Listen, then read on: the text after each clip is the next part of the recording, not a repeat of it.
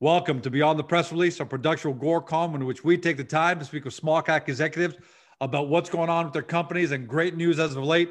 With us today for the first time ever, and I've been looking forward to this interview, Jay Hutton, CEO of Visibility Group, trades on the CSC on the stock symbol VSBY. For our friends in the US, VSBGF, and for our friends in Europe on Frankfurt under 5VS. Now, all of you know that Agoracom's main thesis is that disruptive tech is going to create more wealth this decade than the last 3 decades combined. So the great news is we got explosive companies that come on, and the downside is we don't know exactly what they do because they're going into new territory. So this is what you need to know about Visibility, all right? Their general description: a disruptive computer vision software company uses AI and machine learning to transform the retail and security space. Okay, but what does that mean? So here's what you have to really understand. You understand these 2 things, you got it. Visibility teaches computers how to interpret their surroundings, looks for anomalies, and it does it better than humans who are trying to watch one guy trying to watch 200 cameras. The second thing they do is then they deliver the context of what they've seen of those surroundings via alerts to their customers, to humans, so that they can do things better than ever could. So that's the intersection of marketing and security, because they're doing that in the security world, and they're also doing that for digital display. And that's what we're going to talk about. Jay, welcome to the show, man. Hey, thank you, George. That was fantastic. Well done. Well, look, it's fantastic because you guys, I hate to say it, I'll sound corny, you guys are freaking fantastic at what you're doing. This is the kind of disruptive tech that we live for. You know, I mean, Agoracom is great. It's a business, great. Got to feed the kids. But what we all live for is the finding companies like Visibility. So before I do a deep dive, we do a bit of a deep dive of the business. Do people realize how big of a paradigm shift is coming in the world of, this kind of visual security, visual display? Talk to us about the big picture before we go into the deep dive. So in terms of general understanding of the disruption that's ahead of us, it's pretty much an insider story at the moment. Those of us what's the phrase, inside football, it is very known inside the business that this is about to happen. But when it does happen, it will impact all of our lives. And it's beginning to happen now. Honestly, in my career, which is now a few decades old, I have seen very few real significant disruptive technologies. I've seen a few, man. I was around when the internet was built. I was working for a company that built the internet. So that was a crazy time. Thank you. But, thanks for doing that, by the way. Oh, yeah, single-handedly. Yeah. But this is that. I mean, this has the same kind of vibe. What's different about this opportunity is that it's the convergence of 2 similarly related fields that have kind of a nexus between them, powered by and inspired by and made possible by computer vision, teaching computers to understand their surroundings. So in my career, we look for this, right? In our careers, we look for not only opportunities to really ride that wave, but honestly, an opportunity to do good. We're going to save lives with this technology. I know that sounds hyperbolic, but it's the truth. And we're excited about that. I'm excited about that. Well, and you've got some third-party validation too, because you're new to Agoracom, but a lot of people know that a very big thing for Agoracom, its viewers, its investors, members, is that a CEO on his own, it's like a father talking about his baby. Of course, your baby's the most beautiful baby in the world. So the question always is, who else thinks your baby is the most beautiful baby in the world? And you've got some great validation. In fact, you made an announcement, and we'll go into that in a bit, about how you've partnered with 911 Inform to improve emergency response at schools, hospitals, and offices. But before we get that, let's talk about the verticals. So you're targeting 2 verticals, right? 2 discrete and different, but they do intersect. Let's start with security, because that's the bigger market size there, right? That's the bigger market opportunity. It's a pick'em, George. True.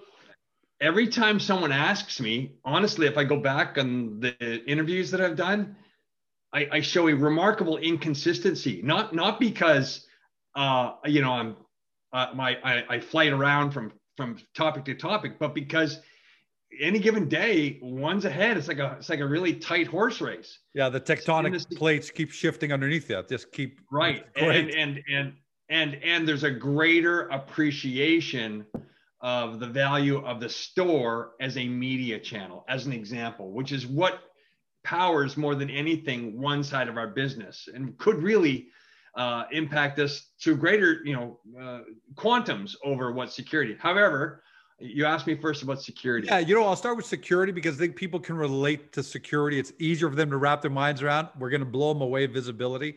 So let's ease them in. Because when I think about security, I think about Terminator. What he could see wasn't just seeing, but it just started assessing everything and whether they're threat friendly. So, you're going to displace guns, gates, and guards. Talk to us about that. The Achilles heel of security is that we populate the world with CCTV cameras, and we don't equal the number of operators to look at the feeds of those security cameras. It's not a one-to-one ratio. It can't be a one-to-one ratio. So what we say, and it's perhaps unkind to history, what we say is CCTV is about forensic or investigative activities. You're closing the door after the horses have escaped, right? And what artificial intelligence does for us is it allows us to pull 10,000 computer streams, video streams, into a core AI inference logic engine that actually looks for noteworthy things in live video. You could never hire enough people to do that. But or we'd all just be watching each other, right? One person be hired. Exactly right. Exactly one right. Massive circle. So can I teach a camera to look for things that are meaningful to me? And the truth is, in 2009, the answer was, yeah, probably not. Or you would need a Cray supercomputer, liquid cooled and buried in some desert somewhere. That is not the case. The biggest thing, the sort of leg up we got as an industry, was that we're significant breakthroughs related to Moore's law, silicon density, able to do more with computer chips. And now we're at a point where we can put that logic in a local computer close to the camera, multiple cameras pulled into one location. And now, very soon in front of us from visibility, I'm sort of forecasting a little bit, the inference logic running directly on the camera, which is a game changer. We're talking about consumer grade cameras with AI logic. All this to say, in the security business, judged at about 100 billion in services size in the US today. I'm talking about the ADT, that layer of services, right, is now going to 187 billion in 4 years. And the suggestion we have heard from the industry is that 60% of that growth comes from AI. You won't deploy dumb cameras anymore. Why would you?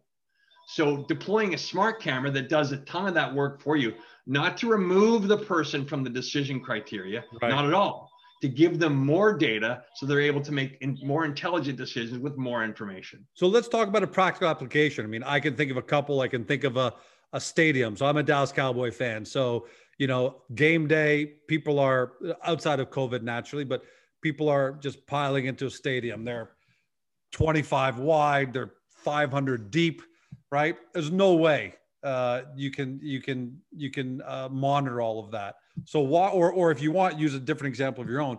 Walk us through what that experience would look like for the security team at a stadium.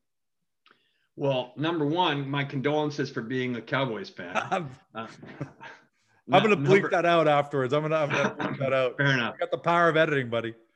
Yeah. Number two, if you think about a stadium, you actually think about what is the nexus of marketing and security. So happy you used our tagline in the introduction. So you're doing display advertising at every stadium. Every stadium in the world has display advertising. Absolutely. It's how they make we did a deployment at the Rose Bowl. Let me put it in direct context for you, because it's exactly what we did. Okay. We did large format digital display at egress, at the entrance to the stadium. We were showing the top 50 football plays in Rose Bowl history, so that attracts a football audience that's the audience that's there. So you might as well do that. Interstitially, or like a banner around the digital display, still digital, but within the content, right, is Anheuser-Busch, Coors, Pepsi, Frito-Lay. You can imagine you're right. at a stadium. So the cameras were doing measurement for the purposes of advertising analytics, just like Google Analytics, counting people, identifying gender, identifying age, identifying dwell. These are all very relevant statistics for advertising because that's what they use to validate the rate card, how much they actually pay for impressions. And usually they're just guessing, right? They're taking the best guess from a small sample size. The dirty little secret in that marketplace is it's all guessing. Yeah. And now we're moving to a place where there is no guessing. We count actual people. We don't estimate people. It's real counts. Sorry, you have a question? No, and I was going to say, and can you actually measure also reactions to the ad? We measure dwell, actual footfall, not statistical, but actual, age, gender. That's amazing. Sentiment in real time. So if you're PepsiCo, you may not wish to do this, but if you were to do it, and my Diet Pepsi is not, the advertising for my Diet Pepsi is not playing well to this audience. No one's paying attention, or 12% of females are paying attention. I'm going to pivot to my energy drink because the audience is 25-year-old males, and that gives a huge lift to the attention. That's exactly what we're talking about, on-the-fly adjustments for advertising, which makes the advertising platform itself more valuable. The second half of this story, because it's the nexus of marketing and security, that camera is not only measuring the things for advertising validation, but it's also looking for the 1,500 guys that have been stupid and drunk and kicked out of the facility since the beginning of time, right? Got it. They're not in the stadium yet. We've got a database that previously was held by the guys in the yellow jackets, right? With pictures on a billboard, and they're trying to match. Human beings can do that. Impossible. I see that on TV shows all the time where some security guys look at 50 pictures, they look at the crowd and go, "You got to be kidding me. That's just no way to get it done." Computers are vastly better than we are.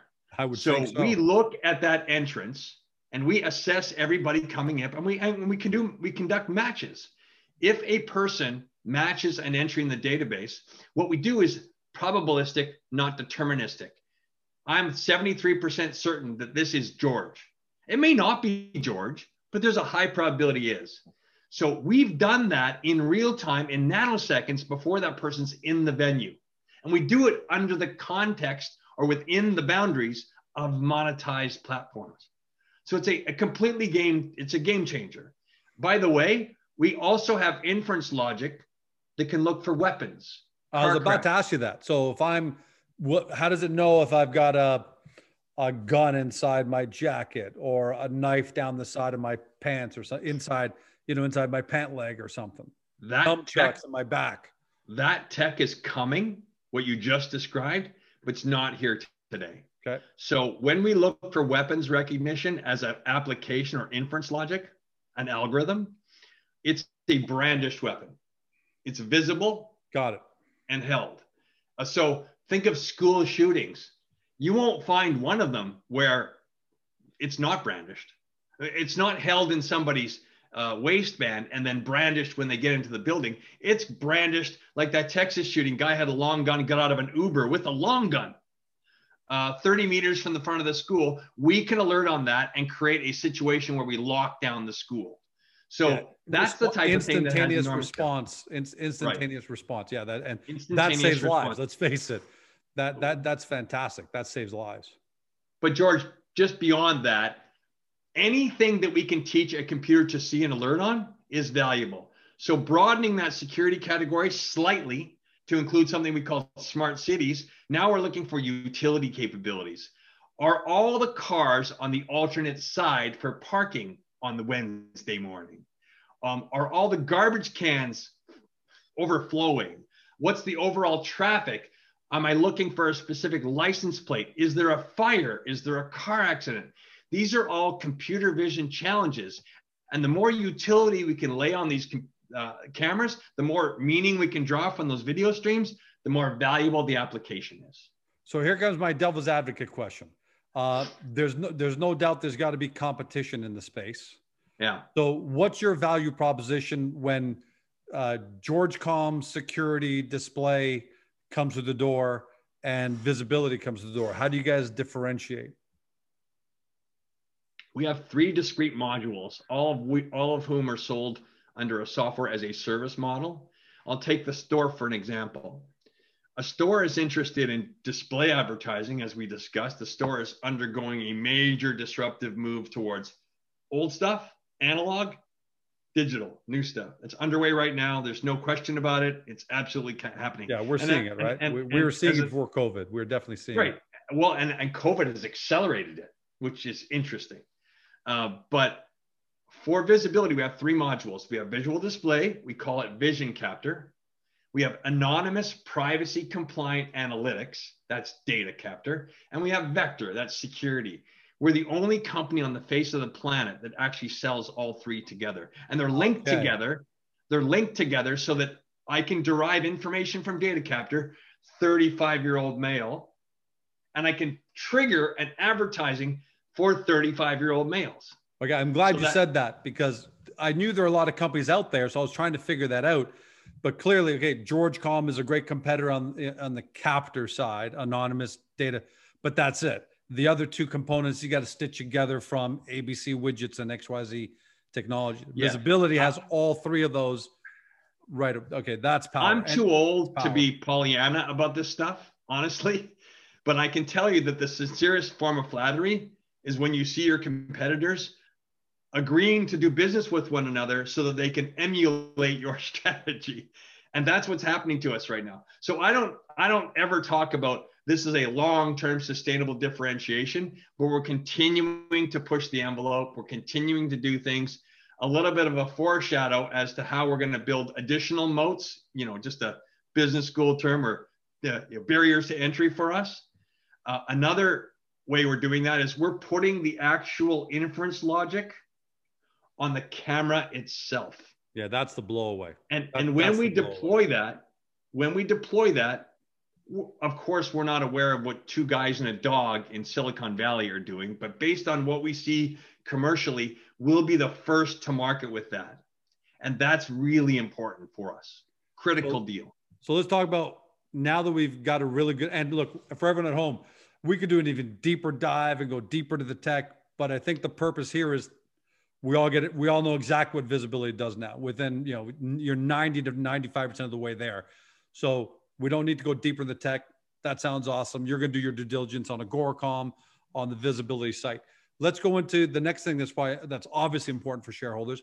How do you guys make money? So what does the revenue model look like? In general, what does the revenue model look like? So what's in it for us? And here's our revenue model.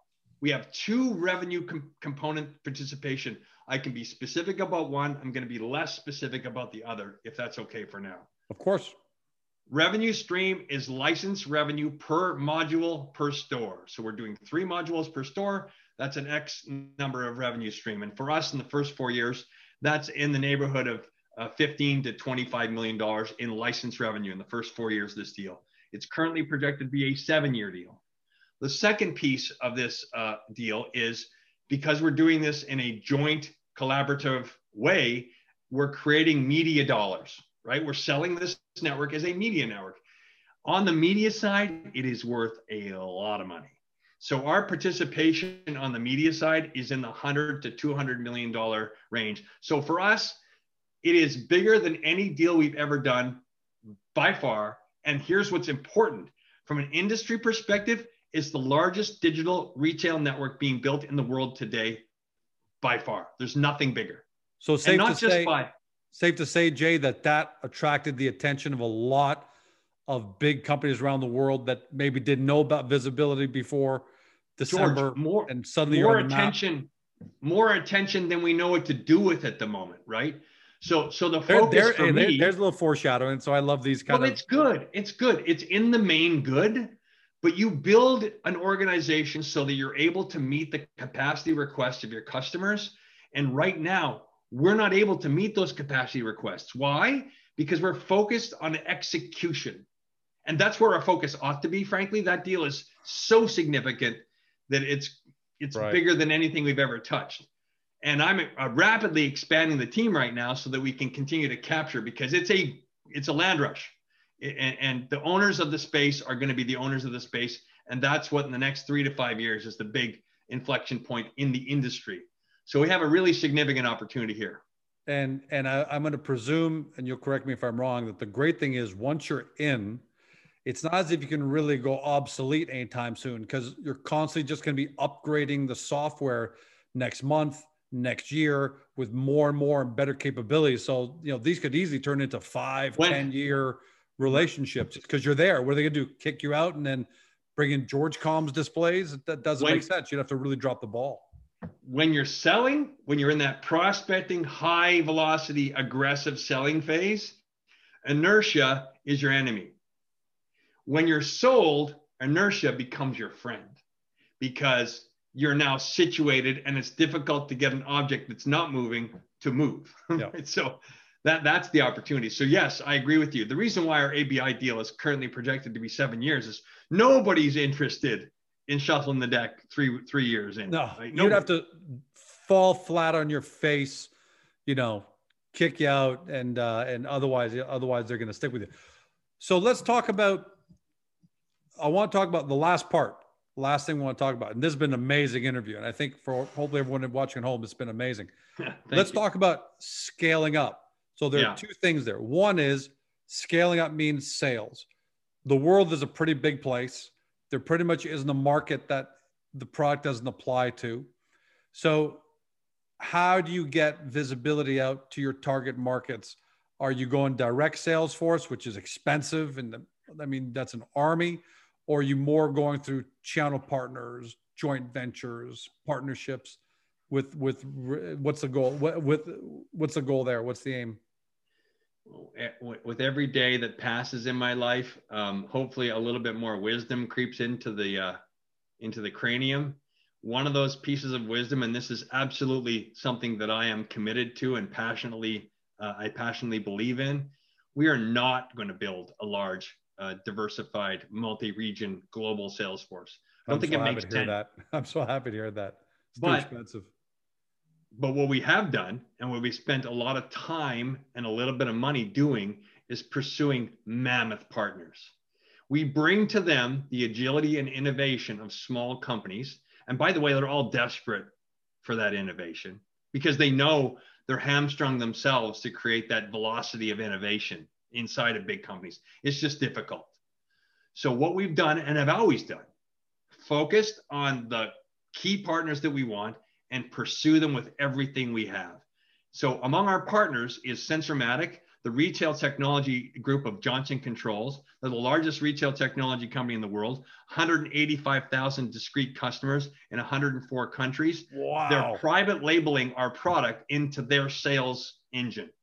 Done. Perfect for us. So now, instead of doing hand-to-hand combat, you're doing the equally difficult job in some cases of training them to how to sell your product. But the good news is once they're trained, you can slowly release your grip and they go on themselves and start to deliver. That's an S&P component company that knows what they're doing in the retail space. Another example is a deal we did just a month ago or so, even though we've been working on it, as I mentioned, for a couple of years. And we've even been in revenue before we signed the contract with them. Another S&P company, which is WestRock. And you might ask yourself, well, why does WestRock care about retail disruption? WestRock is the largest display manufacturer for retail in the world. Largest customer is Coca-Cola. And if you go down the list, everybody is their customer. Okay, because that's going to address my next question. But go on. Historically, they built cardboard and aluminum displays for retail. Think of that as the rough equivalent to the analog version of display in retail. That whole business, mostly driven by the brand demands, Bear, Coca-Cola, etc., is going digital. We are their digital partner. Okay, those are two massive partners. We can have none other. Massive partners. Yeah. That's epic. Those two partners alone plus Grupo Modelo, for example. Just those three companies alone will keep you busy the next 5 years easily. Absolutely. Yeah. So that the last partnership, because I'm wondering if there's a bottleneck to the business, which is there is a hardware component, right? At the end of the day, these displays, there's hardware there. So if Georgecom Beverage, came to you from Europe and said, we love it. We've got relationships with 50,000 locations in Europe. Everyone's on board. We want to put your products in. We want to get the technology going. How fast can you scale is there a limitation? Is there a bottleneck on the physical, or does that partnership solve that problem for you? Well, you keep bringing up Georgecom, so I'm going to check them out. They seem to be a threat. I do that. So, I do that. I don't want to say a name, and if I say Toyota, and people say, does George know about a deal Toyota that's happened? So Georgecom is an easy one because it's bankrupt, right? So there's no. No, I mean, I'm not going to disclose the specific deal, but that exact scenario has happened to us. And it's not yet done, but what we do is we back up, we call Sensormatic, we pull them in, they deliver all the components for scale, we sell against the rate card and pricing that we've already established with Sensormatic, they mark it up and do all the other pieces that are revenue generating in and of themselves. So to them, we rainmake for them other opportunities for professional services revenue, installation revenue, consulting services. All that is what they do, and it pulls our licensing in with it. That's exactly the perfect modality for us. Yeah, that. Man, you would think that this was scripted. Like, okay, I'm going to ask you this. I'm going to ask you this. You're getting into, but it's not. I've got a couple of bullet point questions in front of me. Like, I want to ask these, but that's powerful. Does that also? I'm going to ask you one more question because that's natural and flows naturally from that. Does that also take care of any cash flow problems for you guys? Because someone's got to make sure that the hardware is paid for typically, in advance or 30-day terms. But if you get too busy, that's always the cash flow crunch that companies get into, which is I can sell 1 million widgets to Walmart, but it's going to cost $1 million today. I'll get $2 million back from them, but that'll be 100 days from now. So how do you bridge that gap? How do you bridge that gap if you guys are going to go through that supersonic growth? If we engage in any supply procurement, it's only because we have the agility to do so. Of the players at the table, we're the guys that can move fastest. So we sometimes take on that responsibility. But if we do, we're always backstop. For us, it's a movement of capital into a deal that immediately gets recovered the moment that deal the moment our other partners can satisfy the requirements of that deal.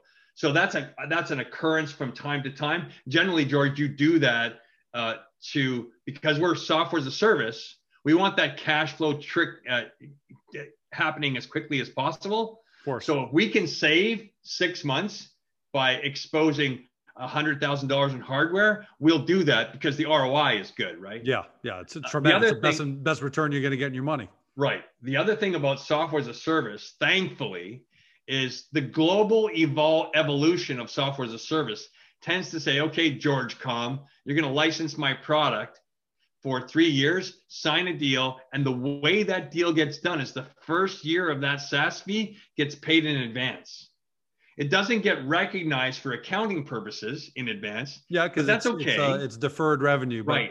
But I solve a cash flow problem. Yeah. I just don't solve. That's more important to growth companies. That's everything, right? Right. You and I are old enough to remember that great commercial during the .com days about a bunch of people sitting around looking at their website. And as the sales counter went up, they got happy, and then it went out of control. And they got sad because we're not going to be able to finance this. We're gonna lose it. We're gonna lose our business. Right. Jay, man, that was a powerful interview. That was unbelievable. And I can't wait. It sounds like from the sounds of it, we're gonna have you on a lot more because there's just so much going on in visibility. But everybody at home now understands what it is you do. They understand how you generate revenue and income from it. For me, the big part was distribution. Having 2 unbelievable partners, like almost handpick. Those would be the 2 partners you'd almost handpick yourself. That's amazing. that's a wrap. Maybe last word to you in terms of big picture, where you see the company 12 months from now. And I know it's 5 years from now, but for everyone at home, like from what you're seeing in the pipeline and how you're seeing the technology being accepted, you know, where does the company look? What does the company look like 12 months from now? I'm not asking you to project revenue, just how does it look? Well, I don't mind projecting revenue as long as I do so on a bookings basis, because what we do control is the cadence with which and the size of contracts that come in. We keep a pretty good handle on where that's at. And so for 2021, we think we'll exit the year between a $15 and $20 million bookings cadence. Now I'm speaking to a backlog number. Like I said, 2-year contract value is X. You load those up together. Now you have bookings. What's really unique about a SaaS business is we have 2 principal metrics on the revenue side. We have billings and we have bookings. Billings is the generally accepted accounting principles way of recognizing the billings. That's never going to come back. That's billed and it's done. And bookings is the backlog. What I need to start talking about as the CEO, and I haven't done a lot of this yet, but this is the year I start to do that. I'm going to be speaking, at least on a quarterly basis, about the bookings health and the billings health, because the bookings health is a leading indicator. You know, it tells you where you're going to be, and the billings health is a sort of real-time indicator. Both will be increasing quarter over quarter. And as that bookings piece increases, that lowers the risk of, you know, ongoing success for the organization, if you know what I mean. Yeah. Jay, the confidence in how you speak during the interview and how you speak about the year to come tells us the last thing we need to know, right? That you guys are all feeling great. There's no guarantee, we know. I mean, we're not everyone at home. We're not telling you, but it doesn't size up any better. It doesn't shape up any better than the way it does for visibility right now. And in the small cap world, yeah, it just doesn't get any better than that. So what we urge all of you at home now to do is you've got to do your due diligence. 2 ways to do that. On Agoracom, we're going to have Visibility's information up like any day now, just right after the Super Bowl. And in the meantime, though, take a look right above Jay's head. If you've just discovered the company, take that website, visibility.net. Okay, no vowels. We're gonna have to buy some vowels for Jay when. No. The millennials named the company. Vowels are like 1970. Well, I thought you guys just ran out of money, so you just have to go. You just said, but all kidding aside, get to visibility.net, because I've been there. We've all been there. Powerful information, and then you've got to make your decision. You've got to do your due diligence. Hopefully, you discover your next great small cap disruptive technology company. And 12 months from now, don't say we didn't tell you so. Have a great day. Thank you, George. Have a great weekend. Thanks, Jay. See you all next time.